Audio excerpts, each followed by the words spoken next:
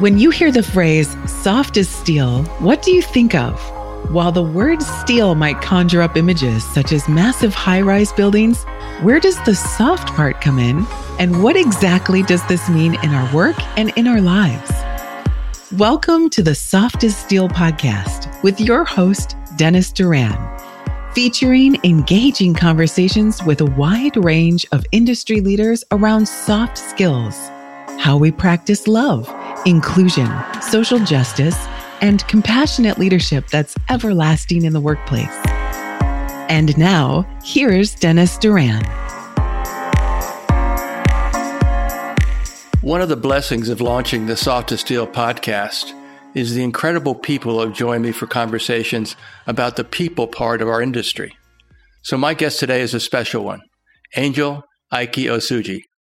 Her great work in her professional position with Donald Kent Watts Cork, one of Australia's largest privately owned providers of quantity surveying, project management, and associated services, and her other activities even drew the attention of a close friend and industry thought leader, Gretchen Gagel. In Angel's own words, I grew up following my dad to construction sites as his trusted sidekick. It's a no-brainer that my curiosity led me to fall in love with the construction industry. My passion for the industry has led me to venture into various sectors to learn and understand how to help organizations achieve their construction goals and deliver exceptional quality and timely projects. But it's not just about numbers and timelines for me. What truly excites me is seeing young professionals pursue fulfilling careers. I am dedicated to fostering high performance and encouraging young professionals and early career starters to step out of their comfort zones. Angel began her career journey in 2017 as a junior architect after earning a bachelor's degree in architecture. She has held several positions inside and outside the construction industry. And in 2021, she completed her course of study and earned a master's degree in construction management. I could say much more, but I'll leave the introduction by mentioning that Angel has a blog. It's at Angel_Osuji, her last name, where she documents beautifully her career journey and offers valuable tips to support personal, career, and professional growth. Angel, so glad to have you on the Soft as Steel podcast. I'm so glad to be here. Thank you so much, Dennis, for having me. So you say quite a bit about yourself in a very understandable way with a strong thread of humility. I might attribute that to being your dad's sidekick and what you learned about our industry. And the way I talked about your journey and holding positions inside the outside the industry, I'm sure, because I'm sure you've probably done more preparation than some of my guests might do, that I talk quite a bit about people's qualities.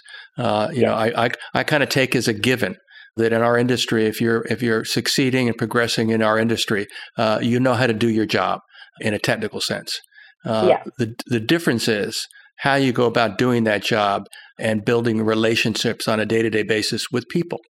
And so when I looked at one of your positions outside the construction industry, it was very easy because you document it in your LinkedIn profile, and it's very well presented, by the way. It's very easy for me to look at that and say, well, she was learning things about soft skills. She was learning about how to deal with people. And which is magnificent. Again, I hope many young people will hear this interview and read your LinkedIn profile and connect with you in a variety of ways. Because again, what you've done is you are on a day-to-day basis, you are continuing to prepare yourself for more and more responsibility and growth in our industry. Yes, absolutely. Most of the I'm sure you're talking about the customer service role that I had. Mm-hmm. Mm-hmm. A lot of people that were in my course or that had, jobs like that, not in the industry, they were very, upset because everyone wants to get a job in their industry. Everyone wants to get a job in your profession. But I'm sure I made a post about this. I saw it as a way to learn more skills, learn how to talk to people, especially because I was new in the country at the time. And when you're new, there are a lot of slangs and language and body cues that you will not really understand. Mm-hmm. So I was grateful for that opportunity because I was in front of people every single day. Mm-hmm. And I had to learn how to communicate with them, how to read their body language, what to say, what not to say, So I think it was one of the best experience I had when it comes to soft skills and learning how to relate with people on a personal level. Yeah. Yeah. Well, and again, that little segment of your journey is I'm certain if I were to talk to Gretchen, she would point to that as I did and say that just speaks to how Angel is trying to think and feel about every aspect of who she is and how she presents herself to her clients, to the people that she works for, to the people that she works with. So I congratulate you on that, and I hope it's not embarrassing to you for me to be that direct. But what you have done is a prescription for greater opportunity for success in your career, because it's very clear to me that you understand and recognize, and your words just a moment ago confirm it once again, that it's important that you know the technical or hard content of the job or role you have, to be an architect, to be a construction manager, to be any position in our industry or any industry. But I'm so pleased for you that you demonstrate through what you've done with your journey that you understand that learning how to deal with people, learning how to understand them, learning how to simply to communicate with them to make sure that we have understanding. You figured out that is an absolute key to success. It is, honestly, it is. And I think I got that from, again, watching my dad, because I used to follow him everywhere. And I would say that he was very technical savvy, but whenever he got to sites, he became this entire different person when he was talking to the contractors and talking to the tradies and the workers. And I really admired that. And I wanted to learn how he could easily, like on any site, he could easily relate to whoever was on site or whoever was working that day. And they were all so comfortable around him. They were all happy that he was there. And that's something that truly inspired me personally to, learn how to relate to people, even in a job like construction, because it is super important as well. Yeah, and it certainly is. So it's probably fair to say that if I were to ask you the question to think about a great leader in your life, that we've already started talking about that person. Yes, absolutely. So he's the best. So, well, and I'm so happy that you are blessed to have that. How would you describe him then in terms of his soft skills? Again, what words would you use to describe him, and why, in your experience, he is a great leader? In terms of his soft skills, I think I'll describe him as adaptable, because people are different. Human beings are different. You never know who you're going to meet. You never know what mood they are in. But he's the kind of person that once he just starts to speak to you and he notices your body language, he just adapts to whatever mood you're in or whatever situation it is. So, he doesn't force his own preconceived notion on anybody, right? He waits to listen to you, and then he adapts to whatever mood you're in or however you're feeling or whatever tone you're using. And it's so interesting to watch, really, because he's like a different, leader to different people, even on site and off site as well. So he's very adaptable in that sense. I think that's the word I would use. Yeah, I think it's a great word. It was one of the top 10 in the survey that I did when I wrote my book back in 2019. And interestingly, you used it to describe your father as in terms of his leadership qualities. And I agree, it's a great skill, soft skill to possess. Absolutely. But it's also interesting that my son, who is 30 years old and is 6 years or so into his career, the quality that he rated as the most important to him was being adaptable. But then when he talked about it in a very similar way that you just spoke about your father, which I find interesting. Just to recognize what you're saying is he paid attention to who the people were that he was talking to. Absolutely. Even to again, and I'm sure you've done reading and maybe more learning on emotional intelligence, but it clearly indicates that he was a person who was very socially aware of the as he was interacting with people, which is a critical component of emotional intelligence, perhaps the most significant overarching soft skill to possess. So Yeah, your thoughts, absolutely. what are your thoughts about the role that emotional intelligence plays in going about our day to day? I think it plays a very big role. I really believe it plays a very big role. This is me speaking out of the industry now in our day to day, because again, we are very much people facing, right? We are human interaction is a big part of our day to day, and you as an individual have to learn to be able to speak to people kindly, and not just that, like be in tune with whatever they're saying or whatever situation that they are in. So being able to navigate this human interactions and talking to people, and get yourself out of trouble as well if you've gotten into one. I think it's a big part of our day, and it's something that everyone should at least have an idea how to navigate.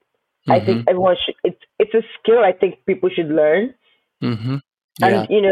we're not always taught emotional intelligence really, but I feel like it's something that you should at least make an attempt to Mm-hmm. learn, to try to teach yourself, to try to understand body language, understand contextual clues, and know how to navigate that really. But not everyone can do that, or not everyone is taught to do that.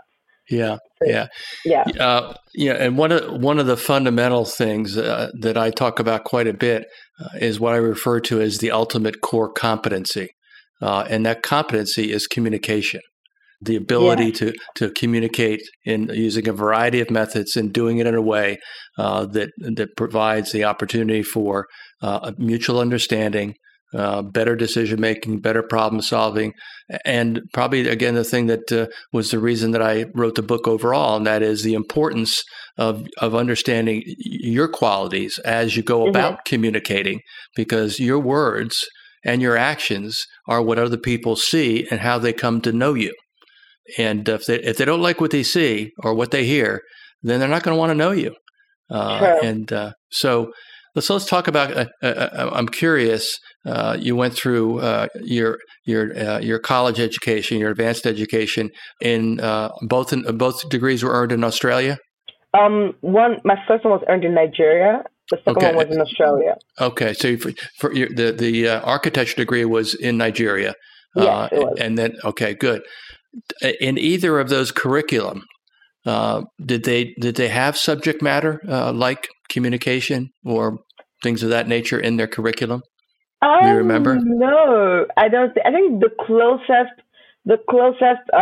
course module that we probably had was professional practice. Mm-hmm. But even that it wasn't communication, but it was just basically like contracts and law and all of that. So there wasn't really any modules dedicated to communication. Maybe whenever we had to like face the jury or give class presentations, Mm-hmm. that's the only time you really had that environment to get better at communicating and presenting. But even then, that wasn't like a formal Right. work or assignment setting. So it Right. doesn't really, yeah.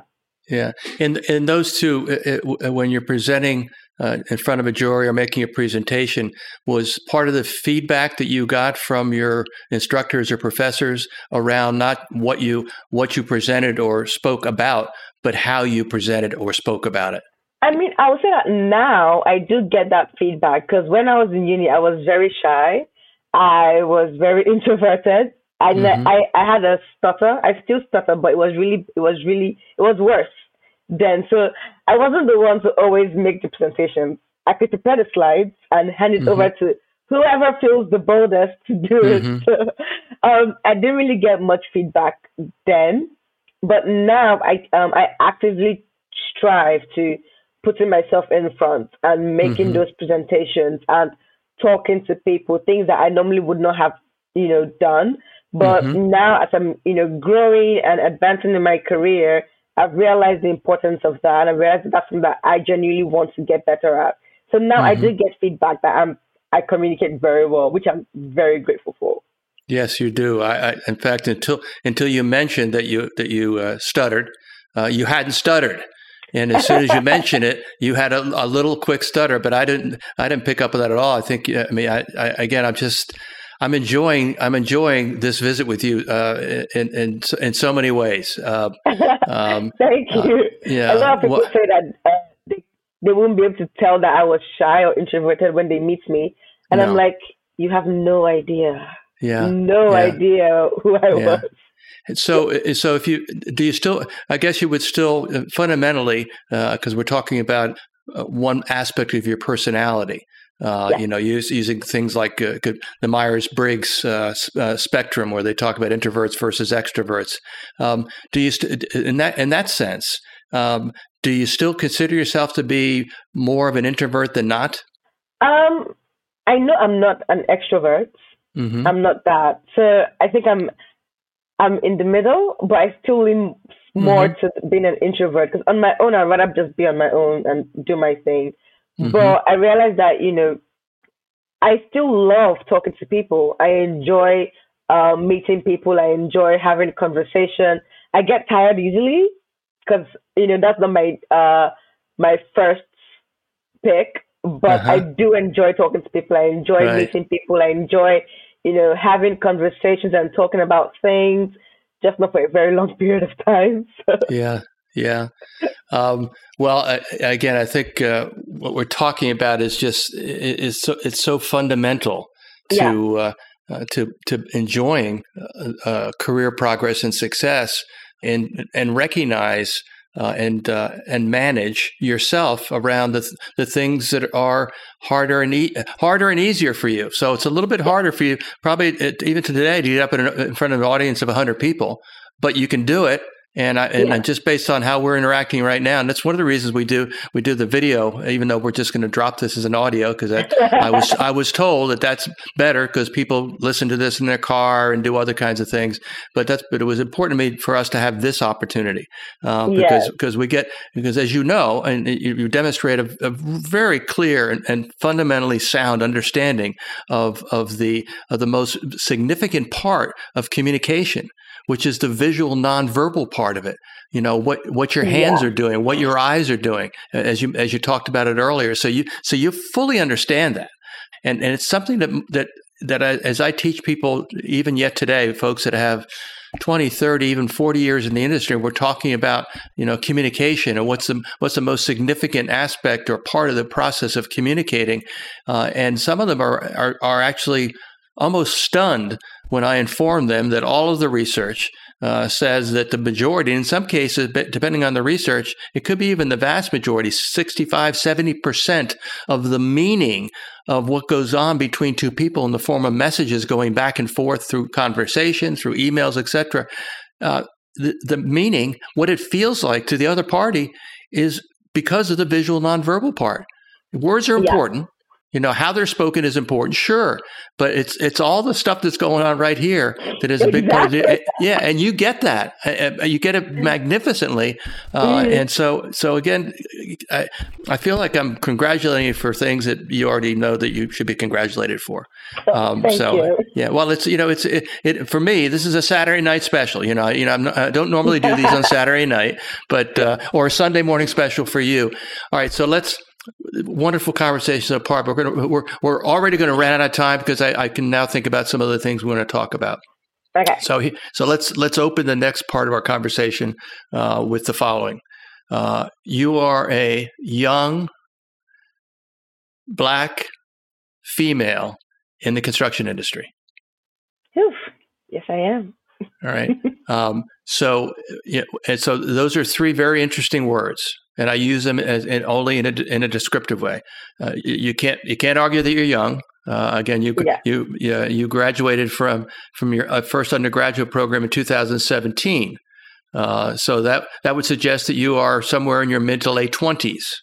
Is that accurate? Okay, I don't need to know that. But that's the young part. You are Black. That's a fact. I'm white, and so we'll accept those facts. But lastly, you are a woman, and as we have this conversation, which will be an evergreen conversation, because even though progress is being made, we got a long way to go.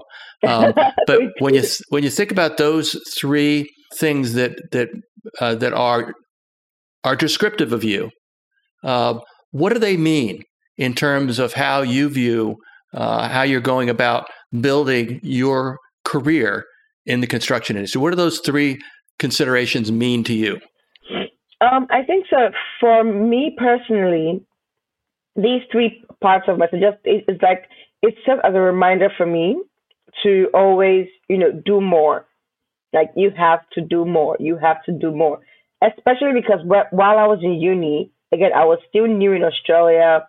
I knew I wanted to be in the construction industry, but I couldn't find anyone that I could talk to about it. I couldn't find anyone I could relate to online. And I was new, so I hadn't built up like the network and connections that my peers had. So I literally did not know anybody. I would go online and search for people, and I might get a response, I might not get a response. And some people that I met, they were quite helpful, but they weren't immigrants. So they did not understand the specific struggles that I was facing. So when I graduated and I started my own career and I started working, all I kept thinking was, you have to do better. You have to do more. You have to show up more. You have to, you have people who have the same questions that you had while you were in uni, and you need to put yourself out there. You need to get better. And I think that's one of the first things that made me learn how to communicate better, made me learn how to speak better, how to, not get shy in front of a crowd when I'm talking, because I knew that personally I had so much work I needed to do. I had so much more that I want to give, and I would not have been able to do that if I didn't build those skills. So, being young and being female in the construction industry for me was it's just like a light bulb in my head that just keeps blinking every single time, that you cannot afford to make some certain mistakes. You cannot afford to not show up when you are needed to show up, or even when you're not needed to show up, but you have to show up every single time. You have people who want to come into the industry and they don't know who to ask, or you have immigrants and young Black women as well that want to come into the industry, but they don't know how. So it's like a constant ringing in my head that I have to be better. I have to show up. I have to let them know that there are so many pathways into the industry, and it's not just for men or like strong men and all the things that people say. So for me, it's always been a constant reminder in my head. Yeah. It's interesting because I didn't think about this. I mean, so you added a fourth fact about you, and that is you are an immigrant to a country. So one could argue that those are so significant. How do I overcome them? Or they could simply say, these are things that describe me. And there are other things. You may, I don't know. You may be a great athlete in some sport. You have, bad at sports. You're okay. So you're bad at sports. So we'll drop that one off. But I guess the one that I think is the one that kind of fascinates me. Because there's a lot of work going on, and I can only base it based on my knowledge and experience in the U.S. construction industry. But some of the things we're talking about, everything we've talked about so far, are not defined by country borders and boundaries. No, we're talking about an industry, and where there's a differentiation in that industry, a portion of it is going to be based in the culture of society in the country we're talking about. So that's a factor. But when you get past that, then it's just about a bunch of people working in the same industry trying to build things. That's what we do. All right. And we know from a growing quantity of research, we know a number of things. And I'm going to focus in on the women part. We know that by and large, women, in terms of their brains, are wired in a fashion that they really should be running more companies than men run. They should really be. I mean, again, that's what the research says, and I don't dispute it. I happen to be blessed knowing some incredible, women throughout my career life. Gretchen Gagel is one of those who you've connected with. Gretchen. And if you're building a relationship with her, you're building a solid agreement in your foundation. I have others that I want to connect you with as well that'll follow this conversation. And a couple of them are coming on my podcast over the next couple of weeks for recorded conversations. Because I think it's so important that we see the obvious, and the obvious is that in our industry there is not a balance in our industry between men and women, and it's going to take another generation or two to achieve it. I think, among other things. But the women piece is the one that encompasses, again, there are women of different colors. There are women with different cultural backgrounds. There are different women from different countries. There are women who are immigrants, et cetera, et cetera. So that, pulling the pieces under that cover, if you will, is an interesting place to go. And there has been some good progress. The women in the construction industry, I don't remember the exact title, but you're a member of a women's related. NAWIC. Yeah. NAWIC, okay. I think Gretchen is actively involved in that in Australia as well. But that's a good place for you to be. And there are other places.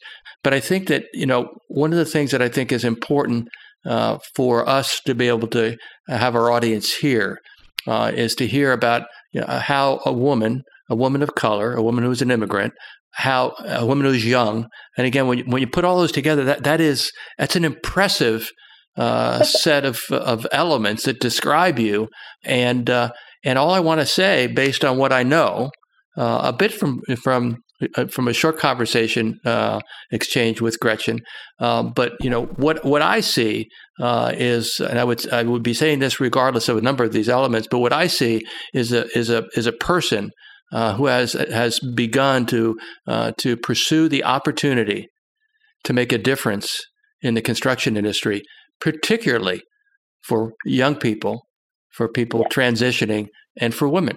Was that a fair way of describing what the journey you're on? That's pretty spot on. Yeah.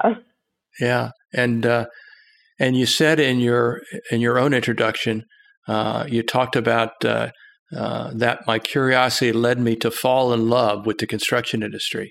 Love is a word that I use. I use it in the context of talking about what it means to people, starting with oneself and their relationship with their environment. My mentor is a guy named Steve Farber, who's written a number of books on leadership. And in his first book, he brought a set of phrases into what has become common usage for me. In fact, I say these phrases out loud or share them. In fact, they're in my electronic signature. And the phrases are as follows: do what you love in the service of people who love what you do. Do what you love in the service of people who love what you do. I'm sure that resonates with you, because that's what you're all about. I mean, again, tell me if I'm misreading anything that you wrote about yourself and your view of you and the life you've had. I think that's what you're all about. You love what you do. I do. So is love a word we should be using in talking about an industry and talking about professional services provided to clients in an industry? Should we be using love in that? I mean, I always believe that everyone should love what they do. You should love what you do. You should have some level of affection for something that you do, because, things I really like your career. Your career is something that stays with you for a long time. So even if people aren't there, it still stays with you. And if you're in a career that you don't particularly enjoy, or you have no affection for, or you don't connect with, it will be hard. I think it will be hard. For me, it will be hard because I like to do things I enjoy. I don't know how to do things I don't enjoy. I would struggle if I don't enjoy it, So I'm blessed to be in an industry where I genuinely love. I love all aspects of it. I want to learn all aspects of it if I can, honestly. And it's something that I've enjoyed from uni, from growing up, like I said before. So I believe that everyone should at least have a level of affection for the career that they've chosen, or the profession that they have chosen, or that they want to, get into. You should have a certain level of connection with it, because that's what would motivate you and keep you and, help you to grow. Because if you don't like something, you will not want to get better at it. Right. Yeah. So to be successful in your career, to even get better at what you do, you have to have a level of affection or a certain level of love for whatever chosen profession you're going into. Yeah, good. Very well said. So a couple of maybe quick questions as we come to the end of our time together. And don't give it a lot of thought. This is for the first question. What do you think is the most important quality for a leader to possess? The most important quality? I think empathy. Yeah. I mean, off the top of my head, that's the first thing that came. Empathy. If you cannot relate to the people you're leading, you would be a very disconnected leader. So you would be thinking A, everyone else is thinking X, Y, Z. Mm-hmm. Because there is no, you're not able to empathize with, I hope I'm using the word correctly, but that's what's in my head, You're not able to empathize with the people you're leading. You're not seeking to understand them, their grievances, what exactly they're struggling with, right? Mm-hmm. And for a lot of humans that I have come in contact with, we tend to follow people that can solve our problems or, empathize with what we're going through. That's how we build. That's how we connect with people. That's how we connect with people online, in person, our friends. You're like, oh, this person spoke to me, or I understood where this person was coming from. So there has to be that connection. So as a leader, if you cannot empathize with the people you claim to be leading, you cannot understand what they're going through at all, or the little grievances that they have. It will be difficult for you to motivate them or inspire them to constantly follow you, because even they will feel the detachment. You might not, because you think you're doing the right thing, but they would know that you are far removed from whatever it is that they're even talking about. I think that's one of the important qualities a leader should have, in my opinion. I can't think of a better way to end this very short conversation. But I think your choice is outstanding. I agree with it in every way possible. And again, it's just something else that I also look at you in terms of your generation. I'll say in closing that your generation is the hope for the future of the construction industry.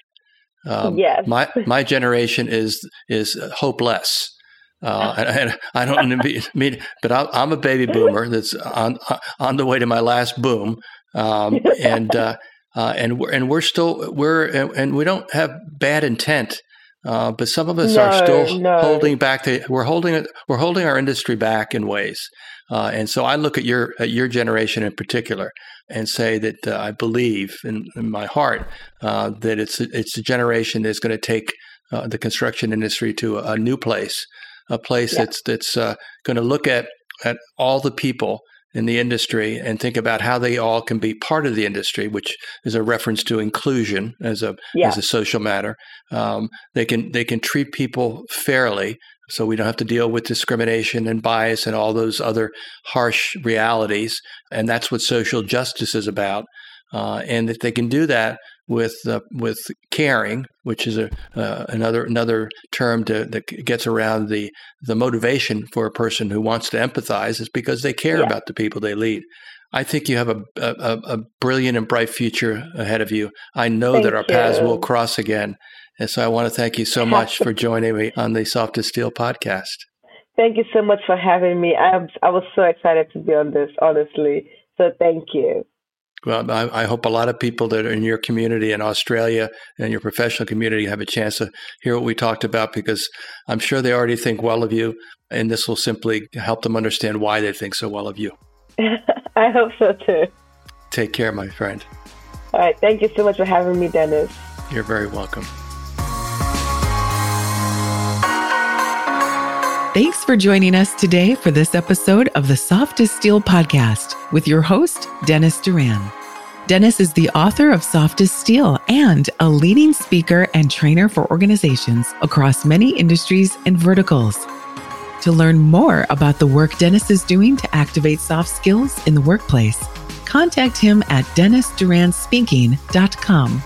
Be sure to check out his book, Soft as Steel, on Amazon or wherever books are sold. You can subscribe to this podcast on iTunes or wherever you'd like to get your podcasts. And please remember to share this episode with your friends, colleagues, and anyone you feel would benefit from the conversation. We'll see you next time on the Soft as Steel podcast with Dennis Doran.